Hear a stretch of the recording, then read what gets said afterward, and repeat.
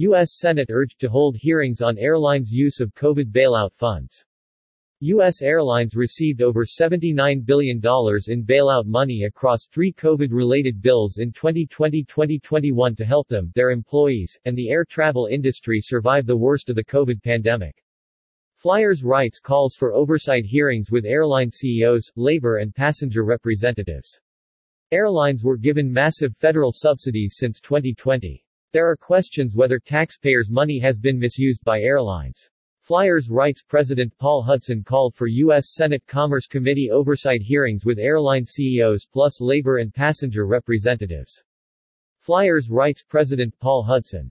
Paul Hudson explained, airlines were given massive federal subsidies since 2020 to keep public air service strong and reduce COVID infections. But recent record-high cancellations, flight delays, plus airline opposition to some CDC guidelines call into question whether taxpayer money has been misused by airline management. U.S. airlines received over $79 billion in bailout money across three COVID-related bills in 2020-2021 to help them, their employees, and the air travel industry survive the worst of the COVID pandemic.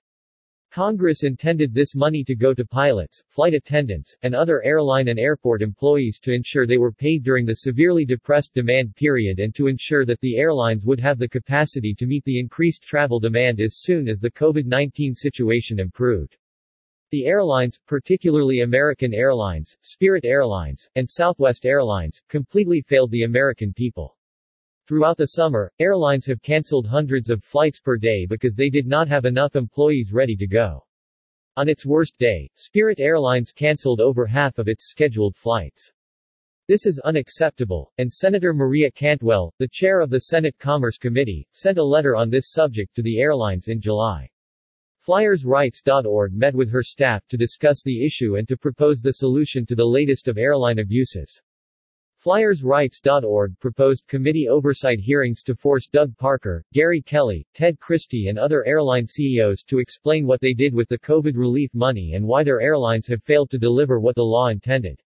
Oversight hearings should also include passenger representatives and labor representatives.